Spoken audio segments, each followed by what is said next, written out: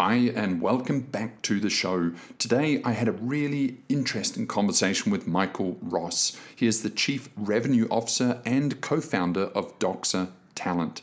Doxa is a recent entrant to the outsourcing market. They started out of the COVID pandemic, which of course we cover on this podcast.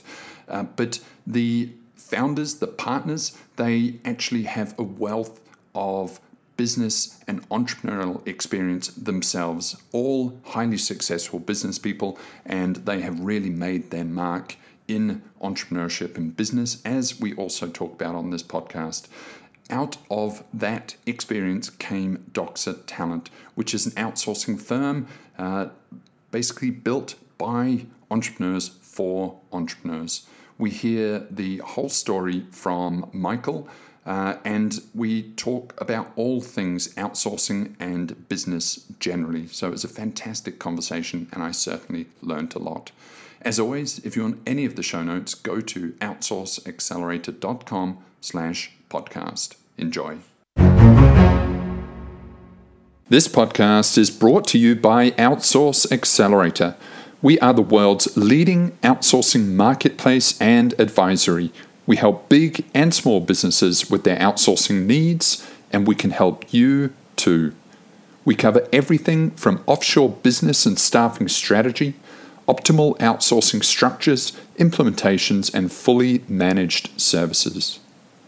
If you are already outsourcing, about to start, or are somewhere in between, then we can ensure that you get the best from outsourcing. That's the best prices, best terms, and of course the best results from your offshore operations. The Outsource Accelerator Marketplace now covers over 3,000 outsourcing firms, representing a global workforce of over 5 million people. We also host this leading outsourcing podcast, publish Inside Outsourcing, and have over 15,000 pages of content on the site. Because we span the entire market, we can ensure that you get the best deal possible. Get in touch today. Visit us at outsourceaccelerator.com/quote. Also, if you find this podcast interesting or valuable, please share it. We have now produced hundreds of episodes featuring the outsourcing world's most prominent luminaries. Please show your support by sharing this podcast today. Michael, welcome to the show. I want to hear all about Doxa. First, tell me about the origin of the name Doxa, Michael. Thank you, Derek, and thanks for having me today. It's an honor to be here.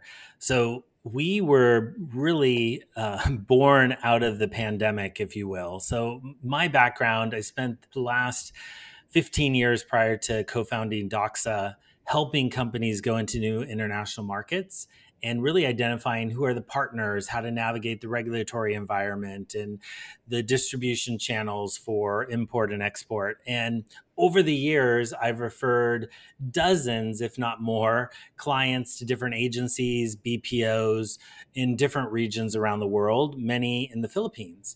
And over the years, I would see that there were times when a small or medium-sized company just didn't have a great myriad of solutions, like somebody who may need 30,000 or 3,000 people doing the exact same highly repeatable task. And at the same time, I'm a member of Entrepreneurs Organization and have been working with my now co-founders in different leadership roles, volunteering within Entrepreneurs Organization. And one of my co-founders, David Nielsen, he had a team in the Philippines and was working with them. Things were going well, but just was not getting the support that he was expecting. And so he started to feel some of these challenges. And I had another client that was doing work with a BPO in Latin America. and they were wanting to break their contract. And the company said, you have another year left on your contract, so sorry. When they finally negotiated out of that, they wanted to take a couple of the employees in-house who had been with them for a number of years. And oh, by the way, they found out that over 3 years, their people never got a raise, even though they were paying more each year. And when they finally wanted to bring them in house, and they were really they were handcuffed, and being told that, sorry, we are the employer of record, and you're not able to take these employees. So I've seen people really experiencing these pain points, and one of our co-founders, Edward Lim in Manila, we've been working together for the last 15 years in Entrepreneurs Organization. Three of us were talking one day about how there just is not enough good solutions for these small and entrepreneurial ventures. And as the pandemic took place, and we saw that there was a real challenge in the United States of tapping into talent, finding people who would be willing to work. And at the same time, people were going remote, and they were using Zoom and other tools to connect virtually. Feel like it opened the eyes to so many companies that, hey, my bookkeeper does not need to be sitting in my office, or my executive assistant doesn't need to be sitting in my office. So we put our heads together, and along with two other co-founders who have experience on staffing and BPOs and really high service delivery for international companies, got together to form Doxa. And Doxa Talent was born out of that. And the name Doxa comes from the Greek term to assign new meaning to something. And we really want to help the industry serve small and medium-sized companies to tap into global talent. Fantastic, and there's so much I want to unpack there. But let's start with you, Michael. Your original business. Now, all of the founders of Doxa, you're very successful entrepreneurs in your own right, which I think brings a lot of credibility to the offshore staffing space, because you know how to run a business. You've been in the trenches yourselves, and there's a lot of sort of operational, structural kind of value that you can bring to these things. But your own journey is interestingly very connected in a circuitous way to the offshore market. You were really connecting local businesses to the international market. Is that right? And what sort of time frame was that? What, is that sort of 10 or 30 years ago? And how have things changed? What was your, I suppose, contribution in terms of internationalizing otherwise domestic businesses? Yeah, my focus there really started in 2008 and 2009. And I was doing a lot of philanthropic work in Panama. And I noticed that here was a very small country that had all of these multinationals present with their kind of back office operation, and their regional headquarters were there. And there was, at the time, the second largest free trade zone in the world. And I could see how all of these multinationals had teams and could leverage the policies and this kind of gateway for trade for the Americas. But the small and medium-sized companies, call it the $2 million to $50 million companies, didn't have an international in-house team. They didn't have the wherewithal to be able to tap in and kind of level the playing field, if you will. And that's where I saw an opportunity to venture into helping companies go into Latin America specifically, and leveraging Panama as a port of entry for trade there for the Americas. And from there, opportunities would come forth to be able to support taking people into Southeast Asia and other regions around the world. And I think a big part of what I see with Doxa is similarly allowing the small and medium-sized companies to tap into these resources that the big multinationals have been leveraging for many, many years. there are so many things like that the smaller SME sector is really locked out of. It's locked out of a lot of sophistication. It's locked out of a lot of efficiencies. And why is it? Do you think? Often I think the um, smaller businesses often turn their nose up to a lot of these tools, like in terms of internationalization, in terms of sourcing people globally. It's kind of frowned upon, and local businesses are proud to think local, whereas the bigger conglomerates and global businesses obviously leverage a lot of the benefits of international trade and supply. Uh, is that a sort of cultural thing? Do you think that's going to change as services like your own actually start to unlock these things to the SME market? Yeah, I think there's a couple of things happening. One, when this is leveraged successfully, when companies are able to find highly skilled talent anywhere in the world, but in cases of going offshore where the cost of living is a fraction and they can have a cost arbitrage there and be able to um, redeploy those savings into their home country and into their home team, I think it can create other opportunities around that profitable growth. And what I've seen over the years are the companies that really thrive leveraging global teams are the ones who allow the global team to feel like they're an extension of their domestic team and really bring those cultures together. And it will unlock the ability to leverage the domestic team to do higher, more valuable work and also create opportunities for them to manage teams overseas, create some diversity among your workforce, open people's eyes to this global workspace. And we see that as a result, there's more job creation domestically and there's more job creation abroad.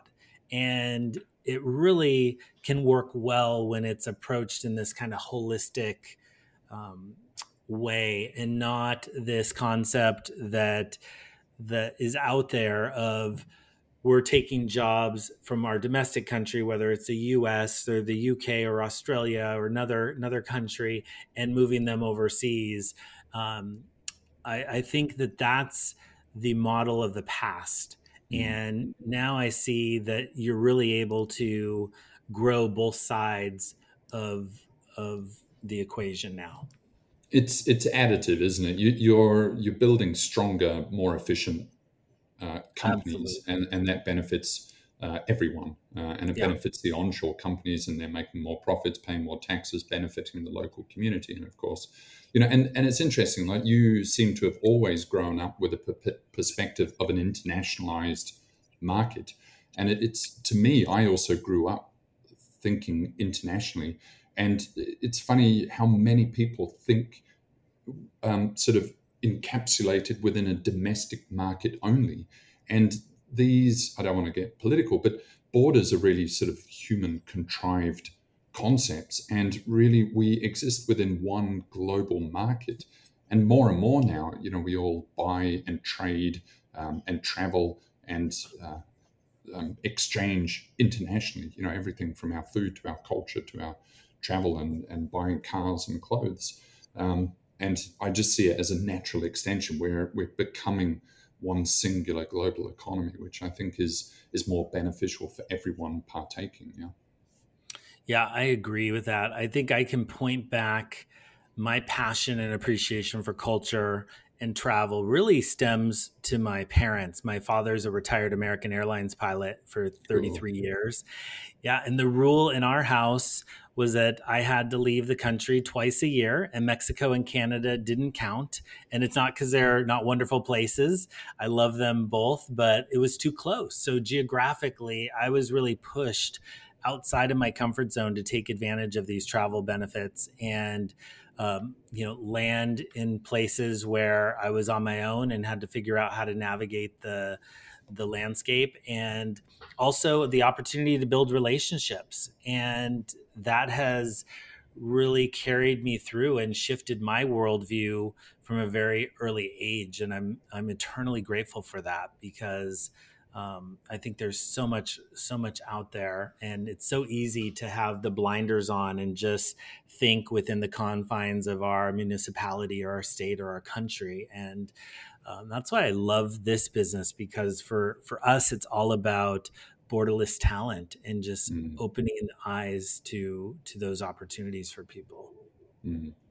'Cause it also opens up your market potential, doesn't it? Instead of trading within a town of 100,000 people, you have potentially 8 billion clients, 8 billion customers as well. So it just sort of generally opens the net a lot wider. So Doxa was born out of COVID.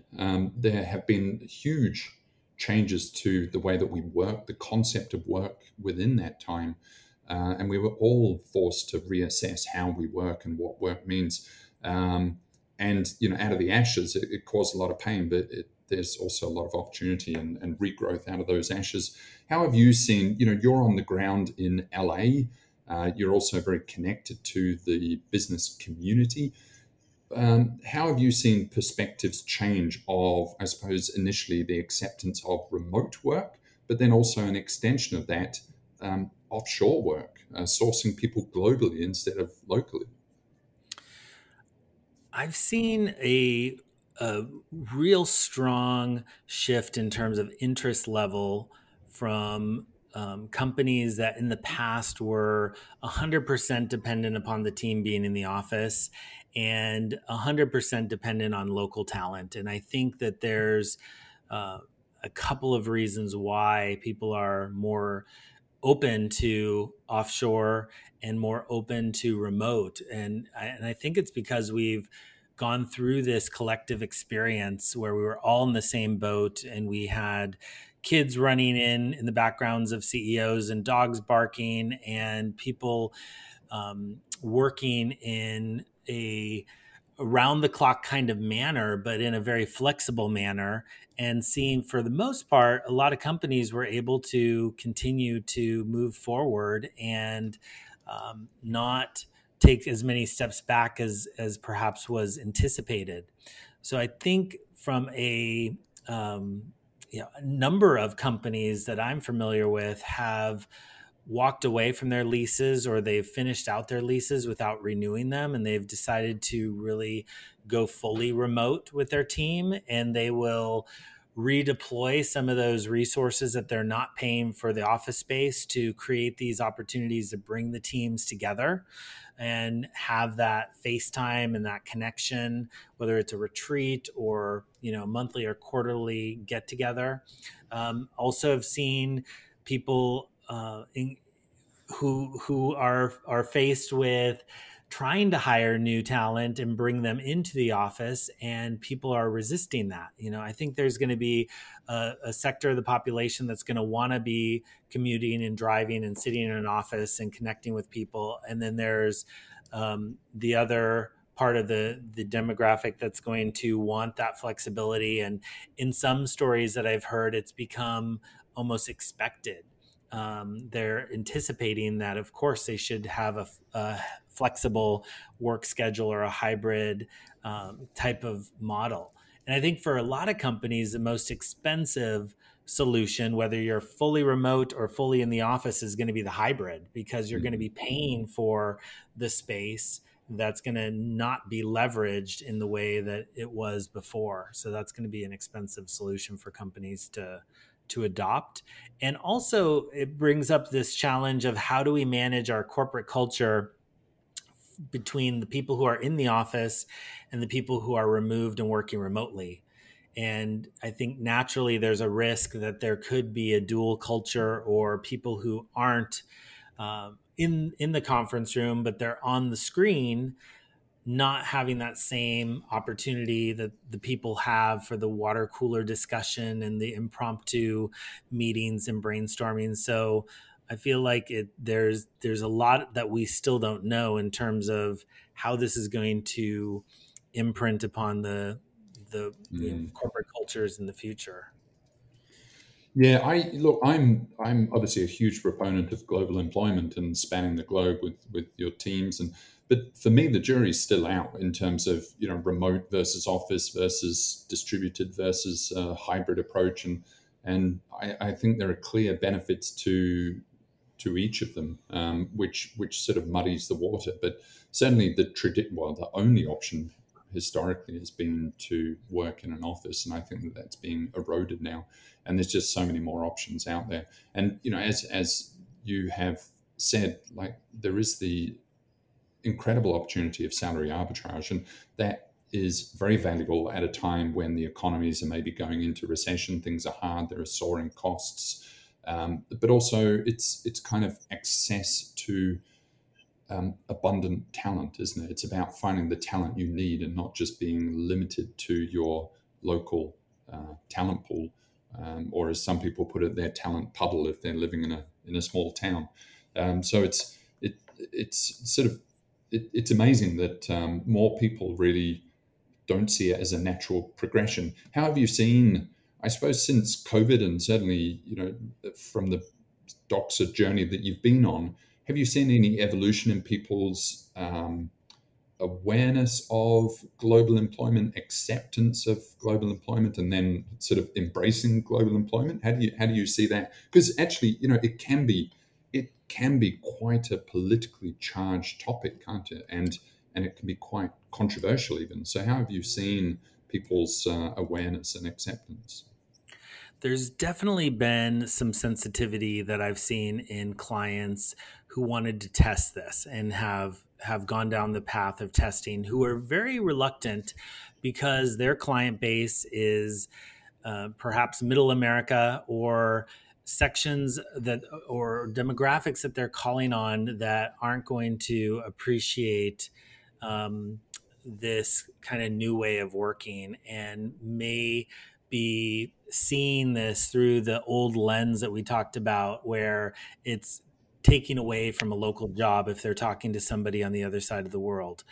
And I'm really impressed because a number of these national organizations who express these concerns tested it. And we put teams together for them that are doing sales calls, they're doing customer service interaction, they're doing very localized work in very local markets.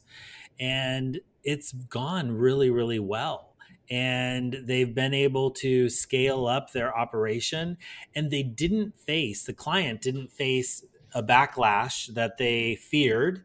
They haven't had any issues with that. And I think a large part that speaks to the quality of talent that's specifically available in the Philippines with English speaking language, and quite frankly, some very neutral accents that people could be sitting in any major U.S. city and calling on their behalf. So there's been a common theme of concern and some initial hesitation, but every single conversation I've had with those prospects who become clients, they're thrilled with the results, and they're fully diving in on it and doubling down on this approach. Yeah, I think no, go on. I had a client as well that was working in veterans healthcare claims, and dealing with a lot of sort of veterans that are set in their ways, dealing with very personal mental health issues, medical claims, complex issues, and the Filipino teams vastly outperformed their local teams. And they expanded that group up to about 600 staff. And generally, I think if you get a side-by-side test, then anecdotally, I've heard that the offshore teams will generally always outperform. And I think often this culture or accent or how people talk is just, it's sort of a convenient sort of scapegoat that isn't actually relevant. I think if you have competent and capable handling of people's requirements, then the cultural accent is irrelevant, because America now is a whole hot pot of different cultures and accents and itself, isn't it? There is no one American accent, so it's just about getting the work done capably and competently. Yeah, I agree 100%. I think you're spot on with that. Yeah, and so Doxa then. Let's focus on Doxa. What do you focus on? I mean, the founders, you all come into this with vast entrepreneurial business success and experience. Where are you sort of putting your stake in the ground, and what are you focusing on as a sort of ideal clientele, ideal product and service? Yeah, we are really focused on small to medium sized companies. Uh, and companies that we do have a couple publicly traded companies that we support who have scaled and are continuing to scale. So it's not exclusively the SME space, but we wanted to make it very easy. We wanted to be, built by entrepreneurs for entrepreneurs, and the majority, I would say, probably 55% of our clients are first timers with embracing and testing offshore teams. So our focus, we have a targeted hiring approach where we will work with the client to understand their parameters. We go to the market to find those individuals, move them through multiple step process to screen before endorsing them to our clients. We engage the clients in the recruiting process and have them and their teams interview them. Again, we want them to see this offshore team as an extension of their onshore team. So everything we can do to bridge that for them is what we're all about. And really a full service solution for them. Want to make it very easy. We want everything, we don't want people locked into long-term contracts. We don't want to make it difficult that if they build up a great team and they want to bring them in-house, we have an easy pathway for them to do that. At the end of the day, we want to help companies profitably grow, and we want to create meaningful work for people in the Philippines who otherwise may not have access to it.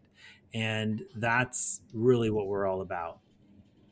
And how do you blend the staffing solution component of your business versus business oversight, process development, and management? Do you get involved? Because you know yourself, businesses are complicated, businesses are tough. Do you yourself, not yourself, but your team, your executive team, get involved in building people's businesses and processes? Or is it more you provide the staff and the I suppose the structure, but it's up to them? Yeah, it's really, I would say it's a blend, Derek. We have we're the employer of record. We have the infrastructure to bring in and find the best talent for them, but we want the client to own the process. We want the client to own the training. We're here to support with our service delivery team, where we are tracking and working with them on what are the KPIs we should be tracking on the back end to be sure that we're getting results on the front end. Some clients want help with the process, and we've leveraged RPA, robotic process automation, for a number of clients to really fine tune that particular process that their team is working on, and really quantifying how much time and in turn how much money is spent on each step of that process. And that's helped the team make really smart, intelligent decisions around where in the process should the focus be to make it more efficient. And we, from a consultative standpoint, have certainly been there to help companies identify how to really leverage global talent and how to leverage technology and tools. So it really is a customized kind of experience that we're creating for them. It's not a here's an executive assistant or here's a CPA, bye-bye. We really want it to be a full service, solution based on what their needs are. And with your experience now of business, but then also offshoring, how much of getting offshoring right is actually just the essence of running a business, delegating, building a team and processes versus the nuances of offshoring and globalized employment? From my experience, I've actually realized that the vast majority of kind of learnings and I suppose things you need to know is actually just really how to run a business. But then there are nuances to offshoring. How have you found that kind of learning process and then transferring that to your business clients?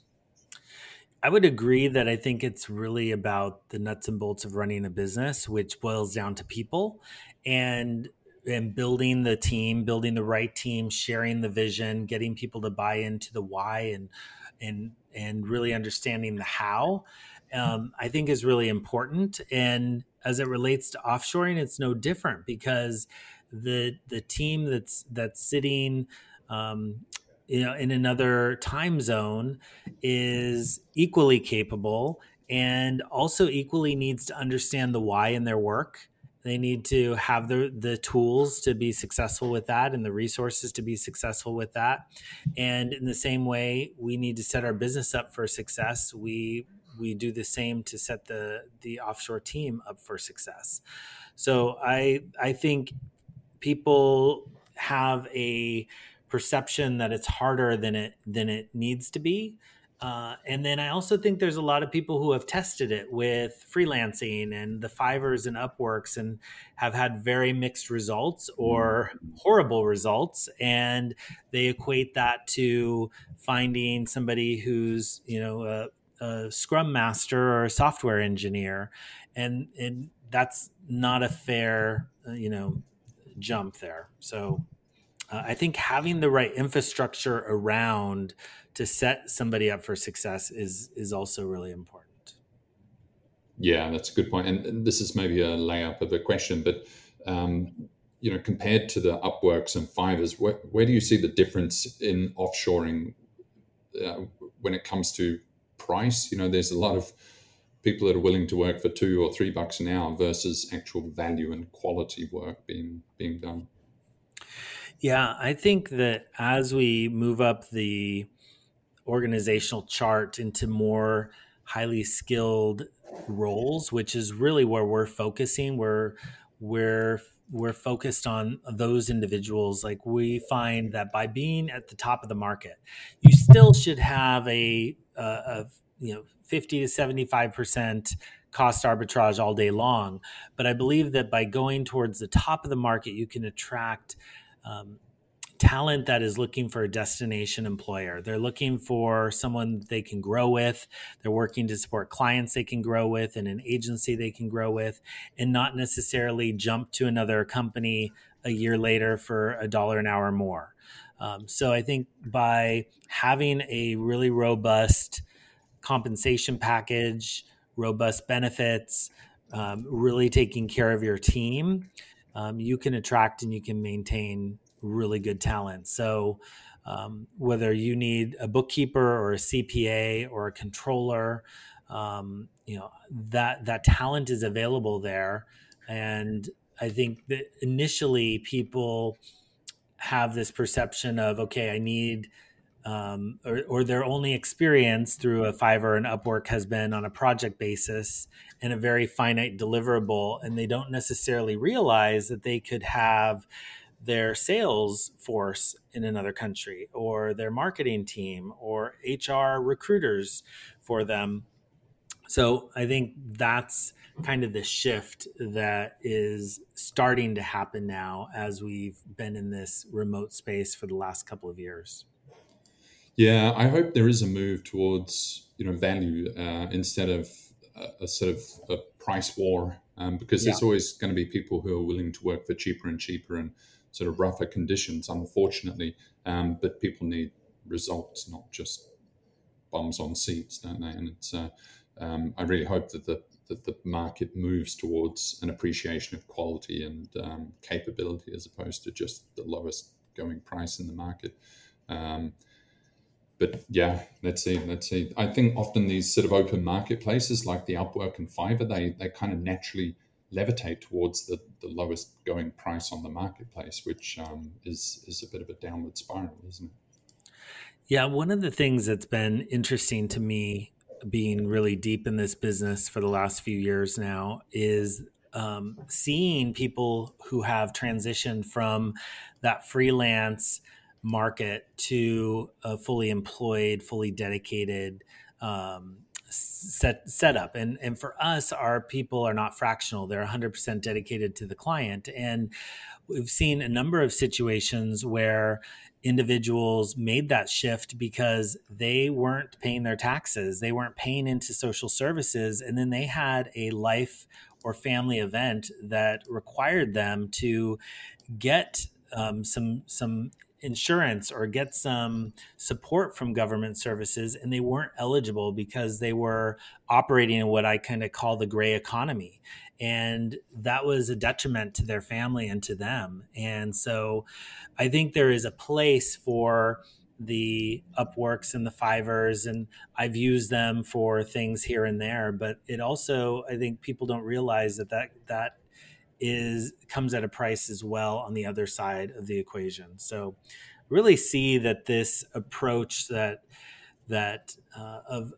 finding and paying people a fair wage is really more of a conscious capitalist move, and an opportunity to uplift the community there and have a positive impact on the families of your workforce, I think is really important. And sometimes people lose sight of that in this, looking for the cheapest solution. Yeah, exactly. And it is a bit of a rising issue in the Philippines. I live in the Philippines, been here about 9 years, and there is a growing grey market. And I think it started obviously with Upwork and Freelancer and Fiverr, and it's a double-edged sword because it's actually giving economic opportunity out to people in the provinces and without any, typically many other opportunities. But it's largely illegitimate. Like none of these people are properly employed, have any benefits. Pay taxes.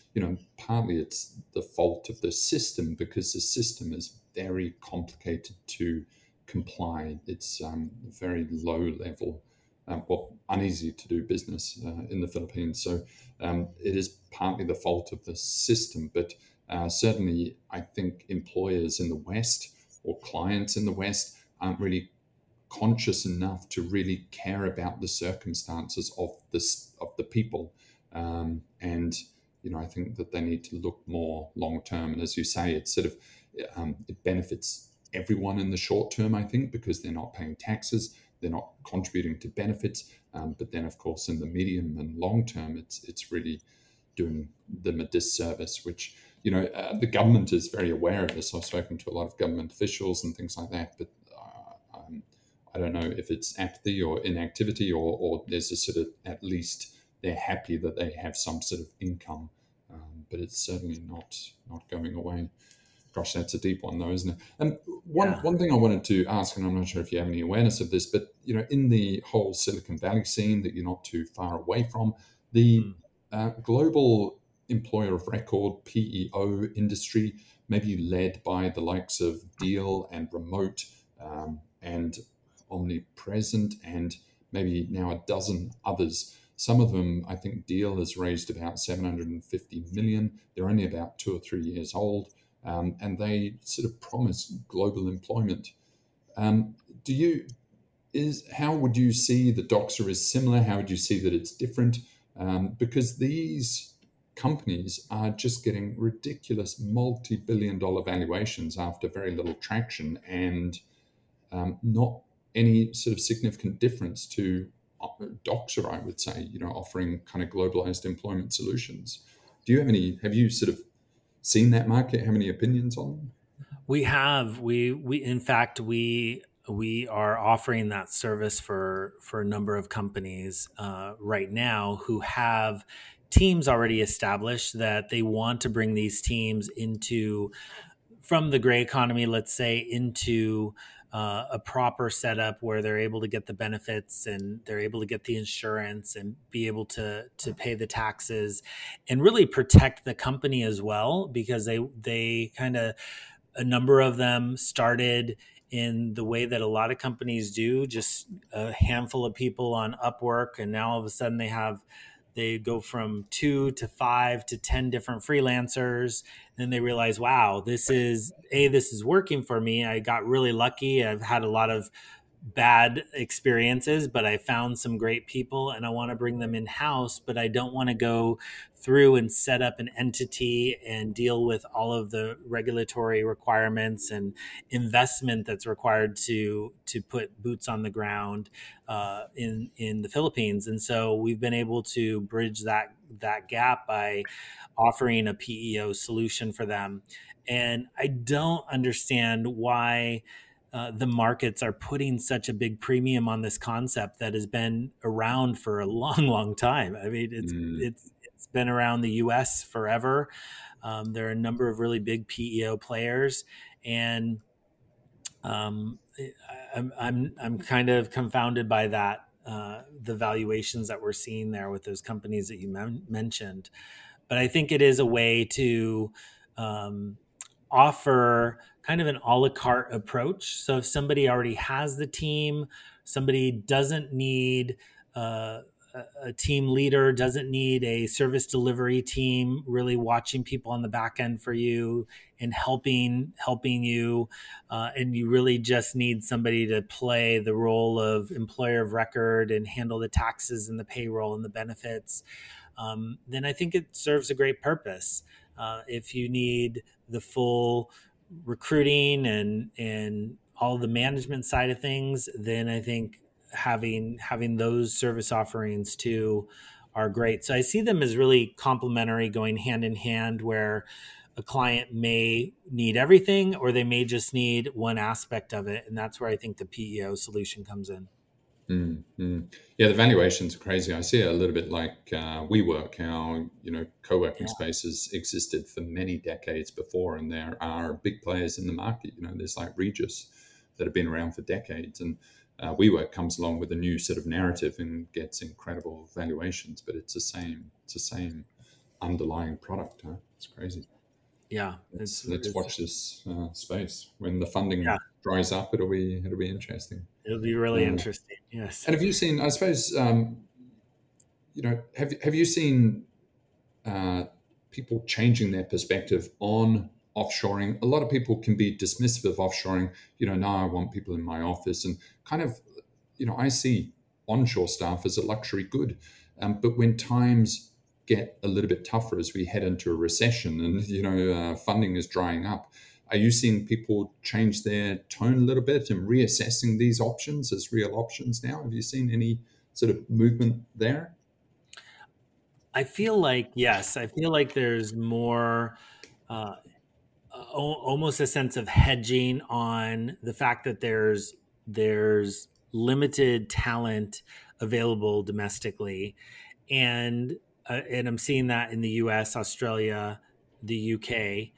And I think the hedging against the global markets and the recessions that are looming, or fearing that we're moving into a really difficult economic period, and wanting to be sure that you have the team that has the right talent, but you also have the cost arbitrage and you have the savings on the payroll front, and you're not saddled with wages that have really been escalating and with inflation have outpaced the growth of the companies.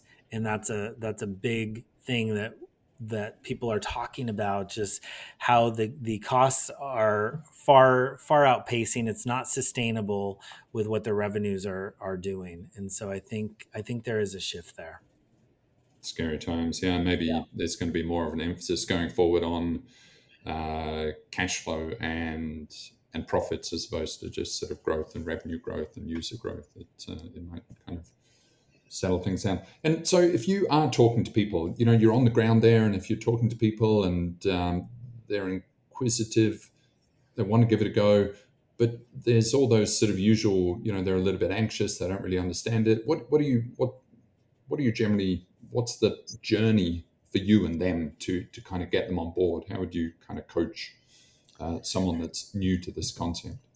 Yeah, it's helpful to talk through what some of their points of pain are, and realizing where they're struggling, talking about their experiences if they have tried an Upwork or a Fiverr, if they've had any experiences, if they've heard any horror stories from other business owners or people that they know, and kind of sharing some of the learnings that they've had and kind of talking through that, I find is really helpful for them.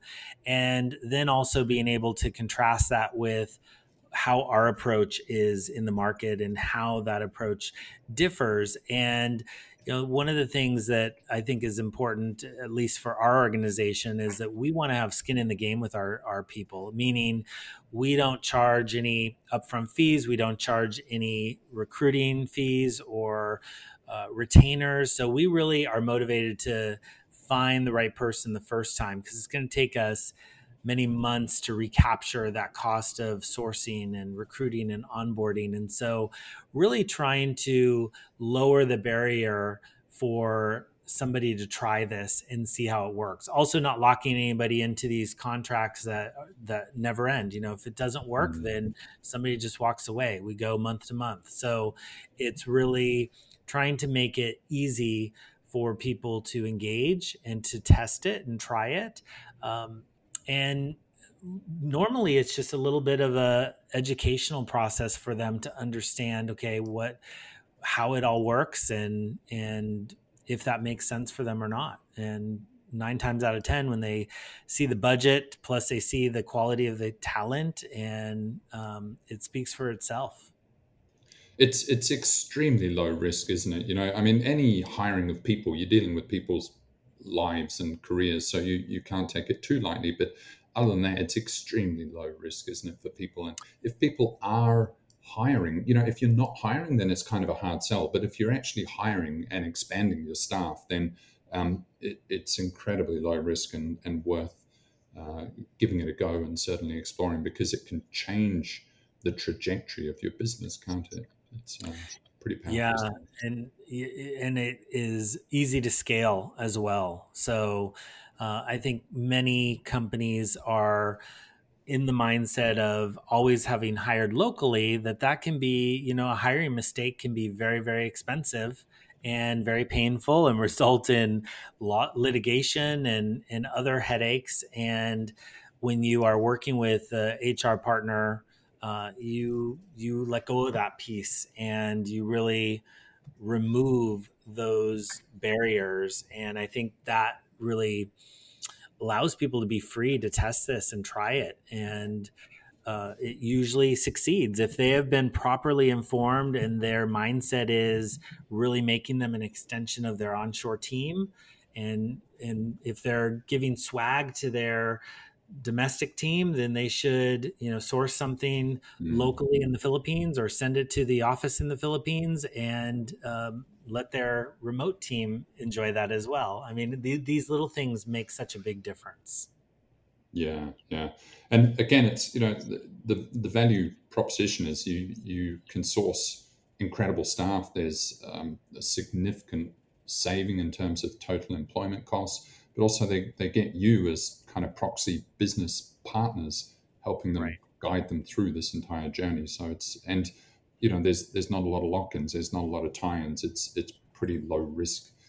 So it's an incredible opportunity, isn't it? And again, just one that I encourage people, if you haven't done so already, just kind of get in touch, pick up the phone and talk to someone such as yourself and, your peers, talking to each other about sort of the needs of a business, staffing needs, solutions. It's an incredible value proposition. Absolutely. I couldn't agree more. Yeah. Well, Michael, thank you so much. Really good conversation and great to touch base with you and to hear what it's like on the ground in LA. So, of course, I encourage everyone to sort of reach out, have a conversation. It can really transform a business. If they want to get in touch with you or learn more about Doxa, how can they do that? Yeah, email is great. My email is simply my name. It's michael.ross, that's ROSS, like in Sam, at Doxa, DOXA, the number 7.com. So michael.ross at doxa7.com. And our website is doxatalent.com. And you can also reach out through the website as well. Happy to take some time to to walk anybody through this and see if this makes sense for them and share some tools and resources that we have, happy to make those available.